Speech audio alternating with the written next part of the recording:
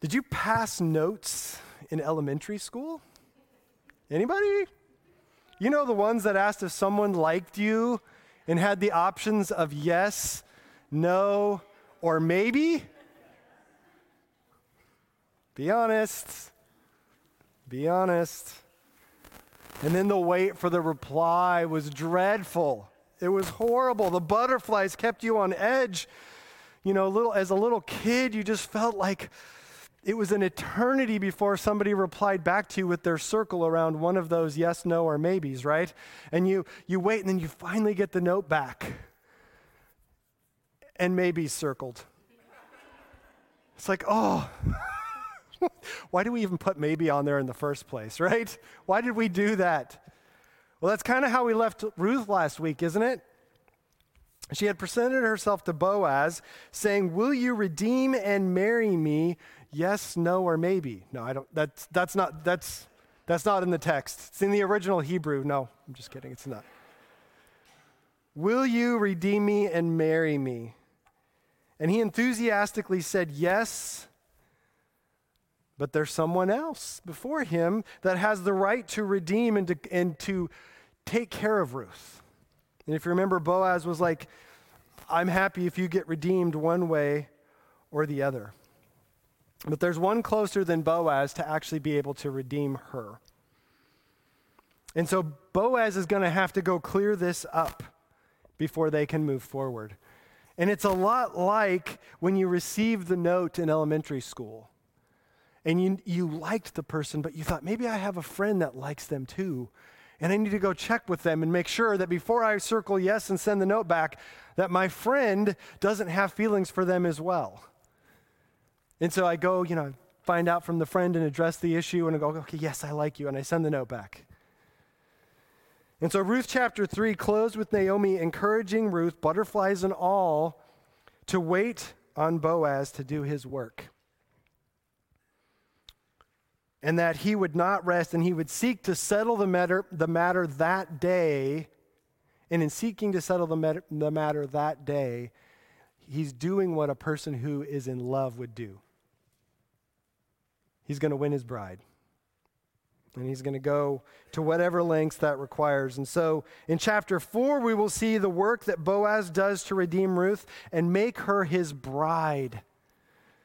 We're getting to this point, right? We're getting to the culmination of the story. We've been waiting for this. We've had to wear our muck boots through the beginning parts of the book, but now we're getting to some of the amazing parts of this story. And how in this union that becomes between Boaz and Ruth, how it's celebrated by those that witness it. How it's celebrated by those that witness it. And in the allegorical view of this story, Boaz is a type of Jesus. We've talked about Boaz being a type of Jesus.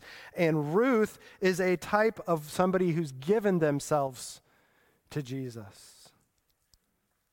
In the allegory we're going to see today is how Jesus redeems us and brings us into God's family. How Jesus redeems us and brings us into God's family if we've presented ourselves to him, if we've given ourselves to him, what he does to make that possible. And so our one big idea for today is that our union with Jesus is what redeems us and brings us into the family of God, into God's family. That's what our focus will be. Our union with Jesus is what redeems us and brings us into God's family. So Ruth chapter 4, verse 1 and 2. Now Boaz had gone up to the gate and sat down there. And behold, the Redeemer of whom Boaz had spoken came by. So Boaz said, "Turn aside, friend, sit down here." Because that's all how we would normally talk, right? Hey, turn aside here and sit down. I don't know the last time that I used turn aside, but hey. "Turn aside, friend, sit down here." And he turned aside and sat down. And he took 10 men of the elders of the city and said, "Sit down here." So they sat down. In those days, the city gate was where the official business was transacted. And it was done in the presence of elders. And Boaz shows up at the gate, and I love it. He grabs the Redeemer, and he grabs 10 witnesses, and he says, "Let's all sit down." And notice, it says, behold, the Redeemer just happened to walk by. I think that is probably possible, but I think we cannot lose the fact that this stuff is not coincidence. There's a reality that God is behind this story, and God is working, and God is moving, and this Redeemer shows up because God is at work, and he is moving in these people's lives. And so it's not just the happenstance that the Redeemer just happens to show up. God is in the work of this beautiful, special story. And so when we present ourselves to Jesus, God is at work in our redemption. God is at work in our redemption. Also notice that Boaz, the type of Jesus, sits down to begin the process. He sits down to begin the process of redemption, of redeeming. And it's mentioned numerous times in the New Testament that when Jesus finished the work that he did on the cross to make it possible to redeem us, what did he do? He sat down. When you sit down, it's almost like the job's done. The work is finished. It's a position of rest.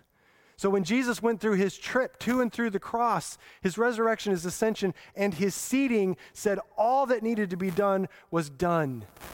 All that needed to be done for him to be able to redeem us was finished. And him sitting down says there is nothing more that needs to be done. His redeeming of us comes from his completed work in a position of rest and victory. What Jesus did, there isn't any question. We're not sitting there going, did he do it? I'm not sure. Sometimes we act like that though, don't we? Sometimes we question, was it really enough? Was it really enough for him to what he did for me? Because I think I've maybe blown it way beyond what he could do, what he could cover. But that's not the case. His redeeming, his work is a position of rest and of victory.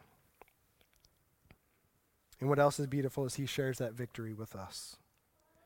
So Ruth chapter 4, verses 3-4. Then he said, this is Boaz to the Redeemer, Naomi, who has come back from the country of Moab, is selling the parcel of land that belonged to our relative Elimelech.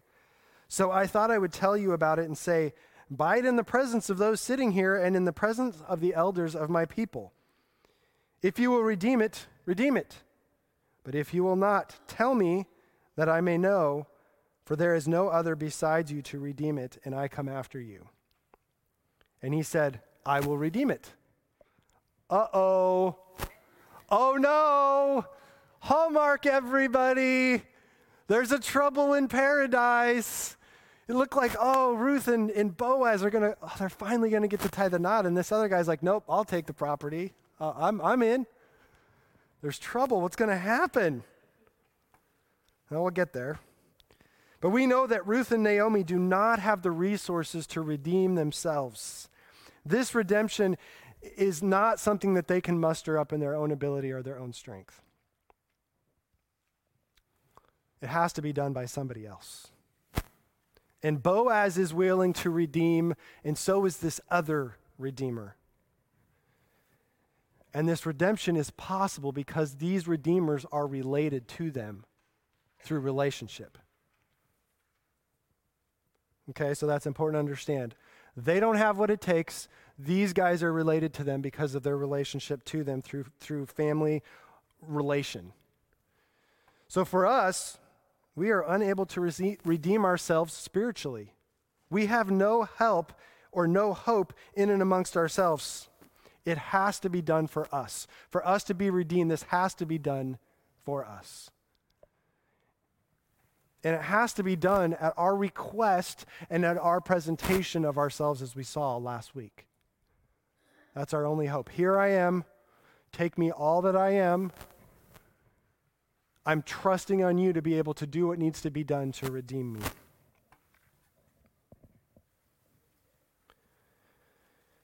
So redemption is something that is done for someone on their behalf at their request. And redemption must also be done by someone who is related to us. This is important because Jesus, who Boaz typifies, became related to us by becoming flesh and blood. We're going to start celebrating that here pretty soon. Jesus becoming man, becoming human. He came in our likeness, and this is what makes him our kinsman and makes him have the right to redeem. He shared in our life, in our existence. He entered in. But who is this other Redeemer? I think this other Redeemer is a picture of the law. The measure of right and wrong, the measure of good and evil. Again, we're going to start seeing these two trees play themselves out again. The law is the tree of the knowledge of good and evil. It's what we use to sort of measure. Jesus is the tree of life. And so this other Redeemer, I might call him Mr. Law. It's kind of interesting because he never has a name in the story, and he only appears here and we never hear of him again. But this is his one shining moment. One shining moment. That's coming up in March. March Madness, everybody. We're not too far away. So in Deuteronomy 30:16, why do I think law? Deuteronomy 30:16, Moses says, if you obey God's commands, you will live. Paul in Romans 7:10 says that the commands given were intended to bring life. This means that the law has the right to redeem, the right to bring life from death. Since we have knowledge of good and evil because of the fruit of the tree that was eaten and what we receive from that, law is inborn to us. We have a measure of right and wrong. It doesn't mean that we can do it, but we have a measure of right and wrong. We're going to swap you out. All right. I'm guessing there is some gremlin. How's this? All right, so in Deuteronomy 30:16, I'm going to go back to that. Moses says, if you obey God's commands, you will live. Paul says in Romans 7:10 that the commands given were intended to bring life. This means that law has the right to redeem, bring life from death. Since we have the knowledge of good and evil because of eating the fruit, because of what Adam and Eve passed on, law is inborn to us. And being inborn to us gives it the nearest right to redeem. Well, let's continue on. Ruth 4:5-6. Then Boaz said, the day you buy the field from the hand of Naomi, you also acquire Ruth the Moabite, the widow of the dead, in order to perpetuate the name of the dead in his inheritance.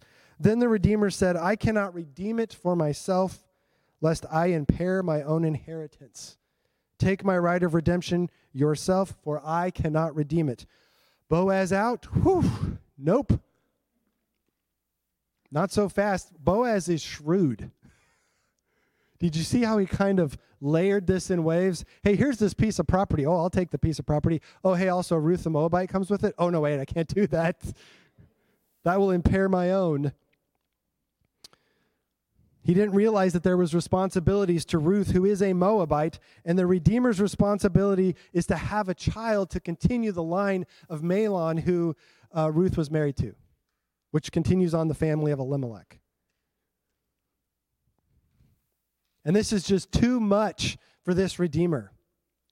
I mean, it could be that Ruth is a Moabite, and being a Moabite, Jews were not supposed to marry Moabites. That might be one of the reasons why he couldn't do it. But more likely, it was the requirement of having a son with Ruth that would then be actually not his sons, but Mahlon's son, so that he could carry on the inheritance of Mahlon. And so the Redeemer, having a son basically on behalf of Mahlon, would put his estate at risk, because everything that would have gone to him alone into his family line has to now be divvied between his line and Mahlon's family line. And so it puts his inheritance in sort of a sketchy place for himself. And so he wasn't willing for that to happen. The cost was too large for this man to take. Too big for me, too rich for my blood. I'm going to back out. Now, you also may be wondering, maybe you've wondered this in this whole process, why isn't Naomi the one who should be the one getting married?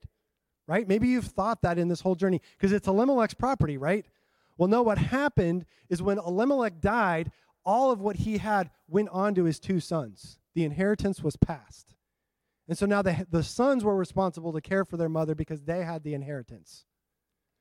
And so what came with the inheritance when both of the sons died was Orpah and Ruth. They were the ones who should have been included in the redemption process.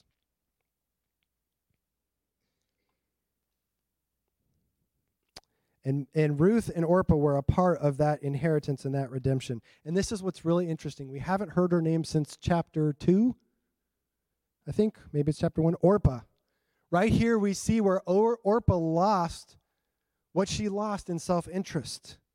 In returning to her people and her gods, she forfeited the right to be able to be redeemed. She should have been included in this redemption. Or the inheritance should have been split between the two sons. She should have received some. Ruth should have received some.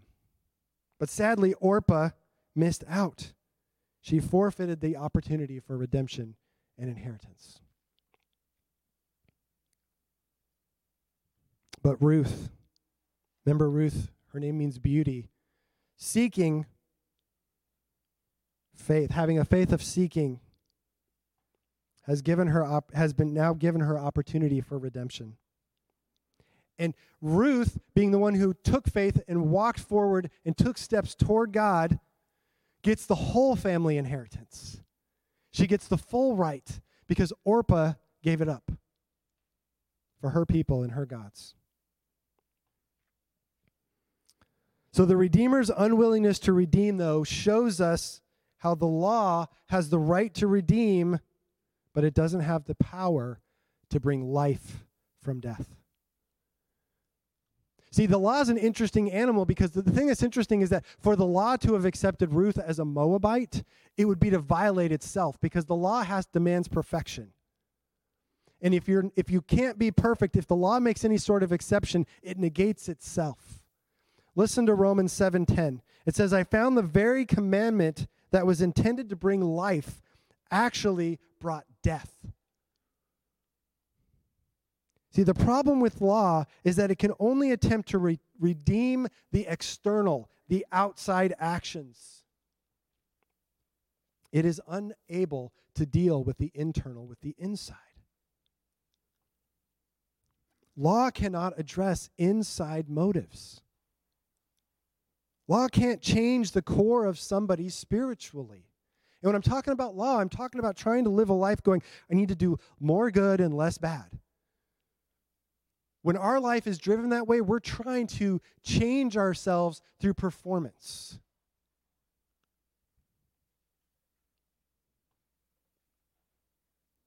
And when the law is charged with changing a person in that way from the inside out, do you know what it says?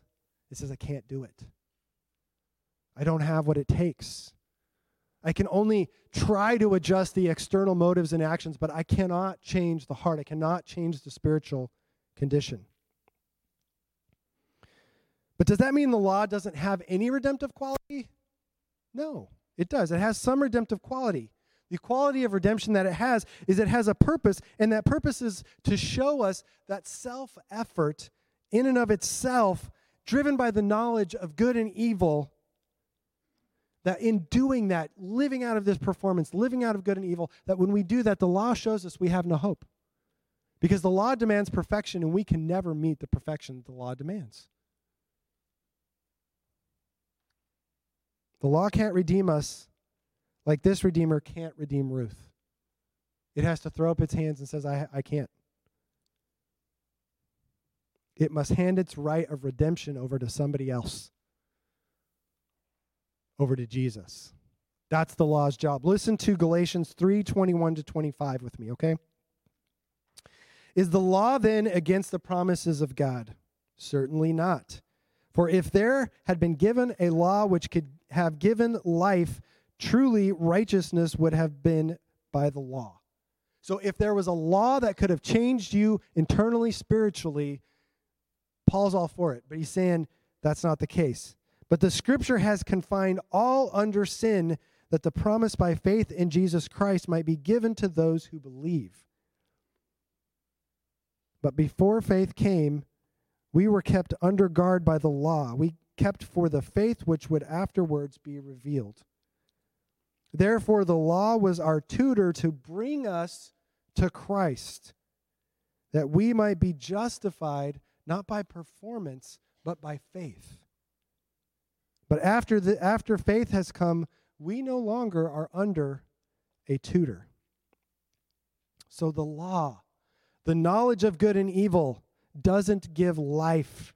It doesn't redeem. It can't bring life from death. It was never meant to. It actually brings death. Its purpose is meant to drive us to Jesus, who is life, who gives life. It's meant to drive us. See, the way that the law works is we try to make life work where we're trying to perform well and not step out of the bounds. And as we're walking, it's kind of like a tutor following behind us with a stick. And we step out of bounds and he whack, and we're like, I don't like that. Right? And then I walk over here and it's like, whack, I don't like that. And we keep walking, it's like, whack, whack, right? And we're like, I'm so sick, would you stop? Sorry, can't. And it's whacking us to a point where it's trying to drive us to something better, to Jesus.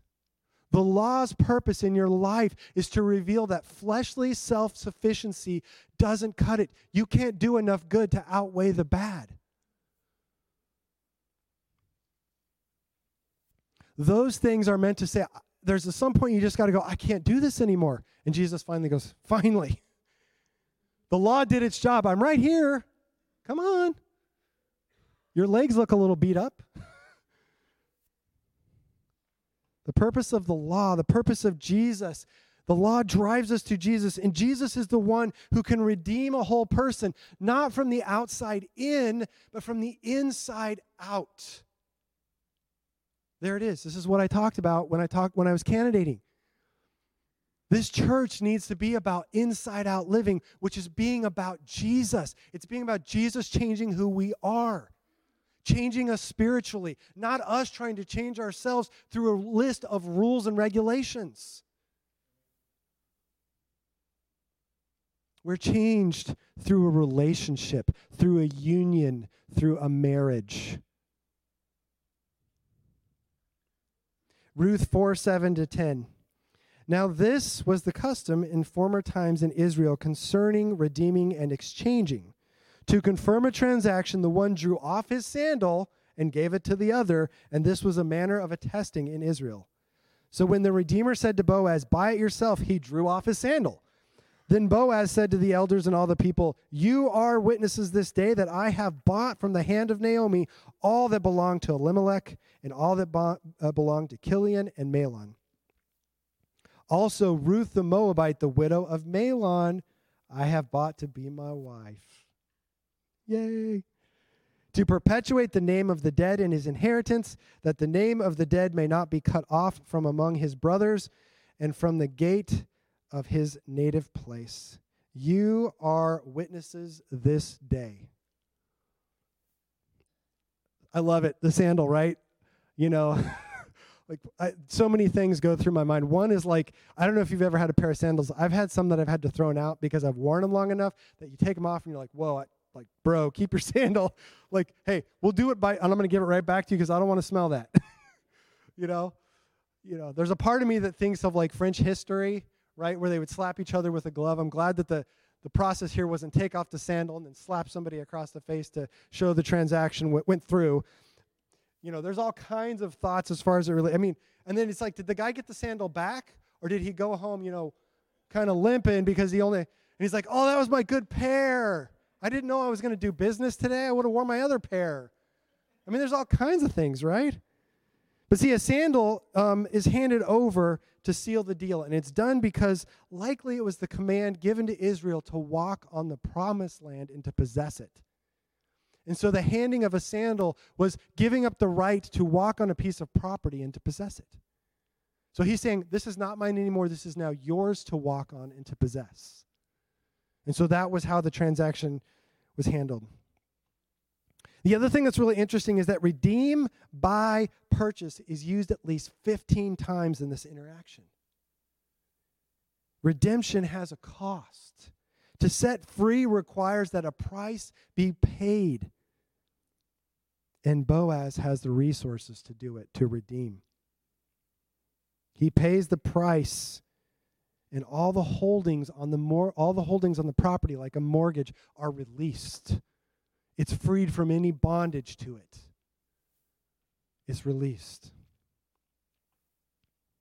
So Boaz, he buys the whole inheritance, which included Ruth, but it also included Orpah. And again, I'm just going to point back to this. Orpah is not redeemed. She did not choose God and his people. She chose her people and her gods. And that is heartbreaking. And that there would be more Ruths and less Orpahs. Right? More Ruths and less Orpahs.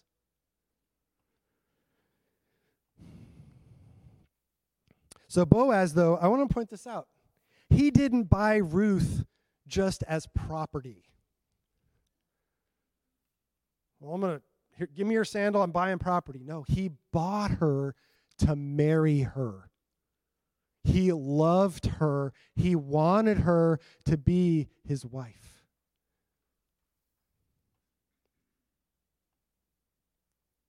He wanted to fully redeem her, to bring her into the family, and in doing so, completely changing who Ruth is and how she would live her life going forward. Whew, right? It's like a stillness all of a sudden just settles.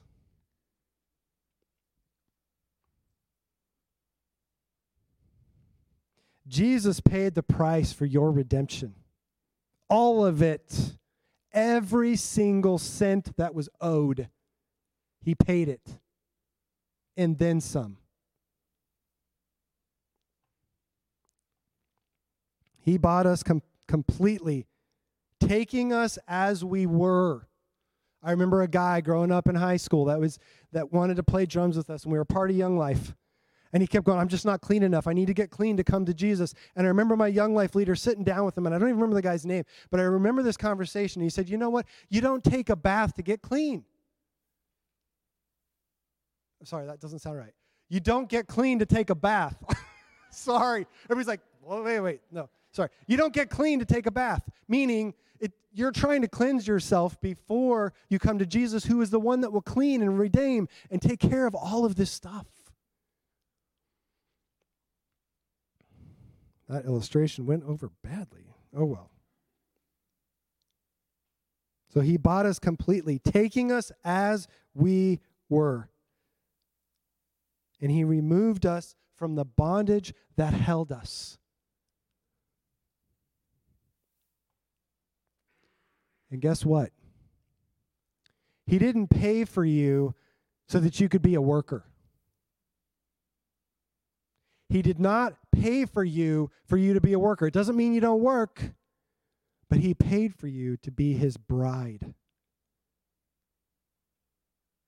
To be his bride, his beloved, his betrothed. And I have a bride. We love to work together. We love to cook in the kitchen together. We love to go get groceries together. But I didn't marry her for those things. I married her because I loved her. Because I wanted to spend life with her. Because I wanted to share my life with her. And for her to share her life with me.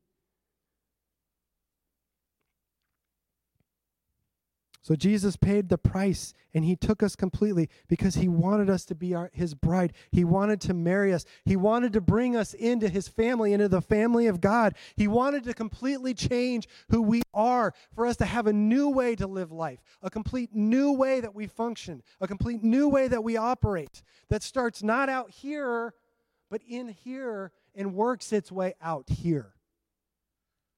And if you spend your time out here, this will never get touched. and it won't change. Because it can't. Because the law, the external, the performance, the do's, the don'ts, they don't change a person. They don't change the heart. Only Jesus changes the heart. And so maybe you have been somebody who has done that, has been trying to change that here, and you're exhausted. That's what you're supposed to be. Because you're meant to be exhausted where you go, I need something else. I need someone else. And Jesus goes, I'm right here. I've been waiting for you to say that. Ruth 4:11 through 12. Then all the people who were at the gate and the elders said, we are witnesses. May the Lord make the woman who is coming into your house like Rachel and Leah, who together built up the house of Israel. May you act worthy in Ephrathah and be renowned in Bethlehem, and may your house be like Perez, whom Tamar bore to Judah, because of the offspring that the Lord will give you by this young woman. With marriage comes celebration, excitement. I mean, I love it as a pastor, the few weddings I've gotten to do, where it's like, I'd like for the first time introduce you as Mr. and Mrs. So-and-so, or Mr. what, however we decide to go about that. And the woo, yeah, let's go, right? This is what's happening. This has just been the pronouncement. Ruth is now Boaz's, and they can be married, and there is celebration, and there is blessing spoken over Ruth. Blessing. That she would be like Rachel and Leah, that she would be fruitful. Rachel and Leah had 12 sons. These are the 12 tribes of Israel that comes out of Rachel and Leah. And Rachel and Leah's story is rough, and there's a lot of back and forth, but there's redemption that comes out of it. And then that she would be like Perez, which Tamar bore to Judah. My Bible people in the room go, really? You know the story of Tamar? It's scandalous, folks. Very scandalous. If there's children in the room, plug your ears for a few minutes. I think they're all upstairs. Tamar is a daughter-in-law of Judah. She had married two of his sons, the second to redeem the first, and both die. Judah believes that Tamar killed them. So he will not give his third son to her. He refuses her the right of redemption. This girl will not be denied, and I'm not condoning what she did, but she acted like a prostitute. She hid her face, she dressed up, and she lured Judah to sleep with her. And Judah slept with her, and she got pregnant. And Judah finds out, and he's going to have her killed. And he had given her something of his that she sends back and says, this is your son, or this is your child. I don't think she knew it was a son because they didn't have ultrasound back then. This is yours. And Judah does what's right, and he takes Tamar as his wife, and that is Perez. It's messy, it's ugly, but it's redemption. And they are celebrating. They're saying, may Ruth be like Tamar. May what seems scandalous, a Moabite entering into the family of God, may it be redemptive. The people want Ruth's story to be another redemption story. And they want offspring. They want offspring. What's offspring? It's life begetting life. It's life coming out of life. It's more life.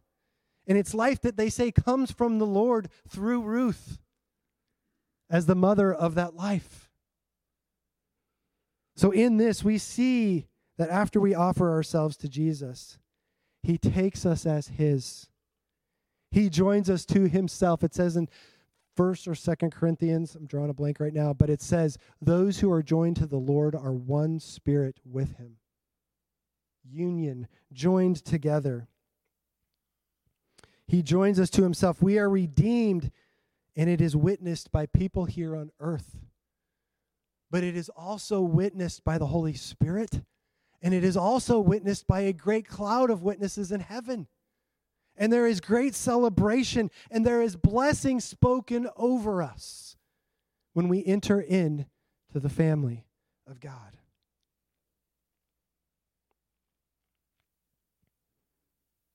We know that redemption deals with our failings, with our sins, with our failures. But we also see here much more. We see that Jesus redeemed us and bought us and then brought us into the family. He brought us into the family, and in bringing us into the family, we now have the ability to be fruitful.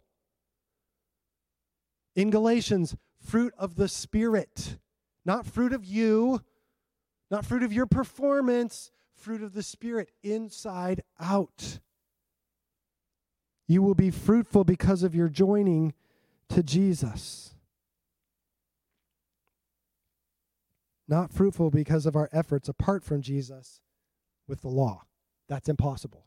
It's fruitful because of our joining to Jesus. We are able to act worthy because we are worthy. And not out of our own self, but because Jesus sees us as worthy. And what he did, he said, that's worth it. Just like Boaz saw Ruth and said, you're worth it. God looks at you and says, you're worth it. And because you're worth it and he thinks you're worth it, he has made you worthy.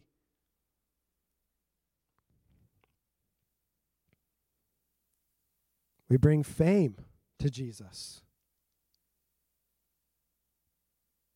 by living lives that are his life. Our lives, as we let our life that is joined to his life express itself, it brings fame to Jesus. It brings honor to Jesus.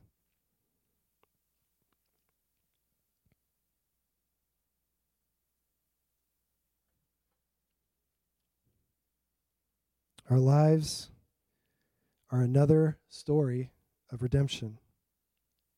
And I will tell you that those around this church, those you go to work with, those in this country, those in the countries around the world, they are desperately looking for stories of redemption to believe that it's possible. Do you know how I know it? How many movies, superhero movies, how many Star Wars, how many movies where the bad guy turns and life has changed and he's a hero now? The world is screaming out for true stories of redemption. They're desperate for it. They're waiting. I think of Switchfoot, their song, I dare you to move. I dare you to pick yourself up off the floor. And that's not in your own effort. It's in connection with Jesus. I dare you to move. I dare you to live a life of redemption. A story that says, I am a redeemed one. It's a high calling. And it's possible because of our union with Jesus. And our union with Jesus is what makes it possible for life to flow from us, coming from the inside out, working its way out and hitting the people around us. There was a song we would sing as little kids, spring up a well, something, something, goosh, goosh, splash, splash, right?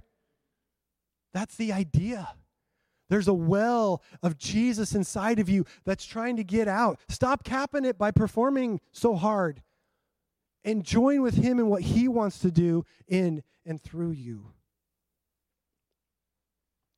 So I'm hoping that you're seeing that redemption is far more than just a get out of jail free card. That it's far more than a golden ticket on a train ride to the polar, whatever, It's not a ticket on a train to heaven. Those are great things, and those are a part of the package. But there's so much more that needs to intersect with life today. Redemption involves a redeeming that happens in this moment, in this breath that you're taking.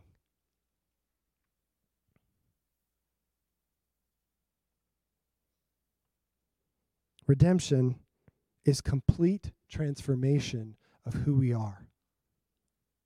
It's a complete change of who we are.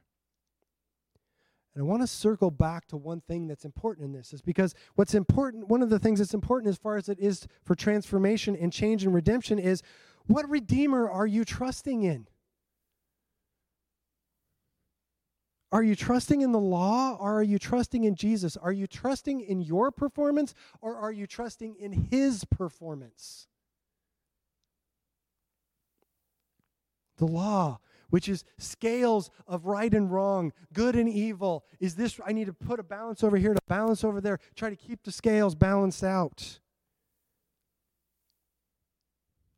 And that's how I'm trying to generate life. Remember early on in Ruth, I said sometimes we can do good and think that we're producing life, and that is probably the worst place we could be. Because what's really true is Jesus is the one who produces life in us and through us. Not the law, not our performance. See, and the reality is I would not be truthful if I didn't tell you that those of us who are Christians can still attempt to use the law to find life. And how do we do it? We try to find life through the law, through success, through our own redeeming of ourselves, through trying to make ourselves worthy. Fill in the blank. I'm sure things are coming to mind, the things you've tried to do to make yourself feel like you have life. But it doesn't work. And it's not supposed to. It's supposed to wear you out and drive you to Jesus and to call on his name.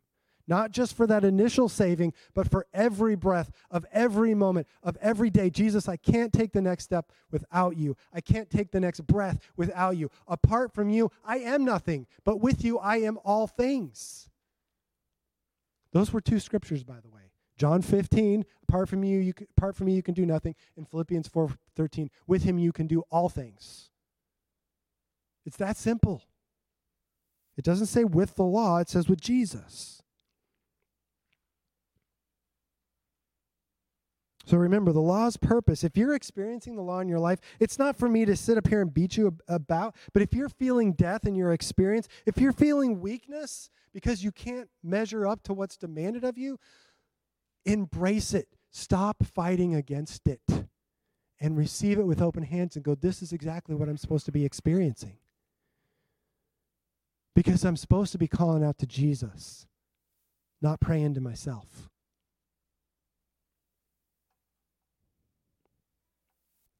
And in calling out to Jesus, we don't find death, we don't find weakness, we find life, the one who offers life. And because we need to understand that as Christians, we're not married to the first Redeemer. We're not married to Mr. Law. We've been married to the second Redeemer, to Jesus. That's our husband.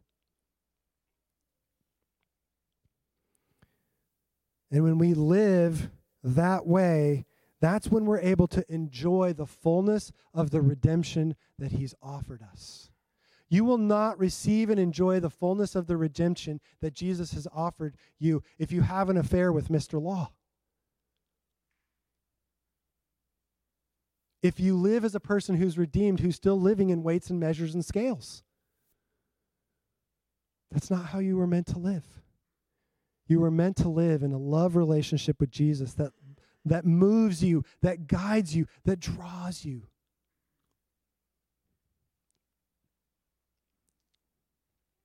This is big, and it pushes buttons, and if you're uncomfortable with it, I'm sorry. I understand. Because there was a point in my life where I had to look in the mirror and say, Mike, you can't cut this. You don't have what it takes. And I can't tell you just to say the words out loud were powerful. So Ruth's story is not finished. We've got one more week following Thanksgiving. And we're going to see how out of this marriage, what it means to live as a redeemed person. What are some of the benefits? What are the things that happen? And that will be where we will conclude this amazing story next week. Can I pray for you? Let's pray. Father, thank you so much. Thank you for the gift of the law. Thank you that it has a purpose that you have clearly laid out through many people in Scripture, that its purpose was hopefully to bring life, but not really. That its purpose was to reveal that life cannot be found in ourselves, that life can only be found in your Son, Jesus. May we realize and come to the reality of who Jesus is in our lives, who he desires to be, that we would live out of our marriage to him and stop running to other things. that would help us try to feel like we have life in ourselves. Father, that we would love the fact that being in union with Jesus, we have been totally redeemed. And we get the privilege to learn what it means to live as those redeemed people, and that we are people who are in the family of God. We are brothers and sisters of Jesus, children and co-heirs with Christ. May we celebrate that today. In Jesus' name, amen.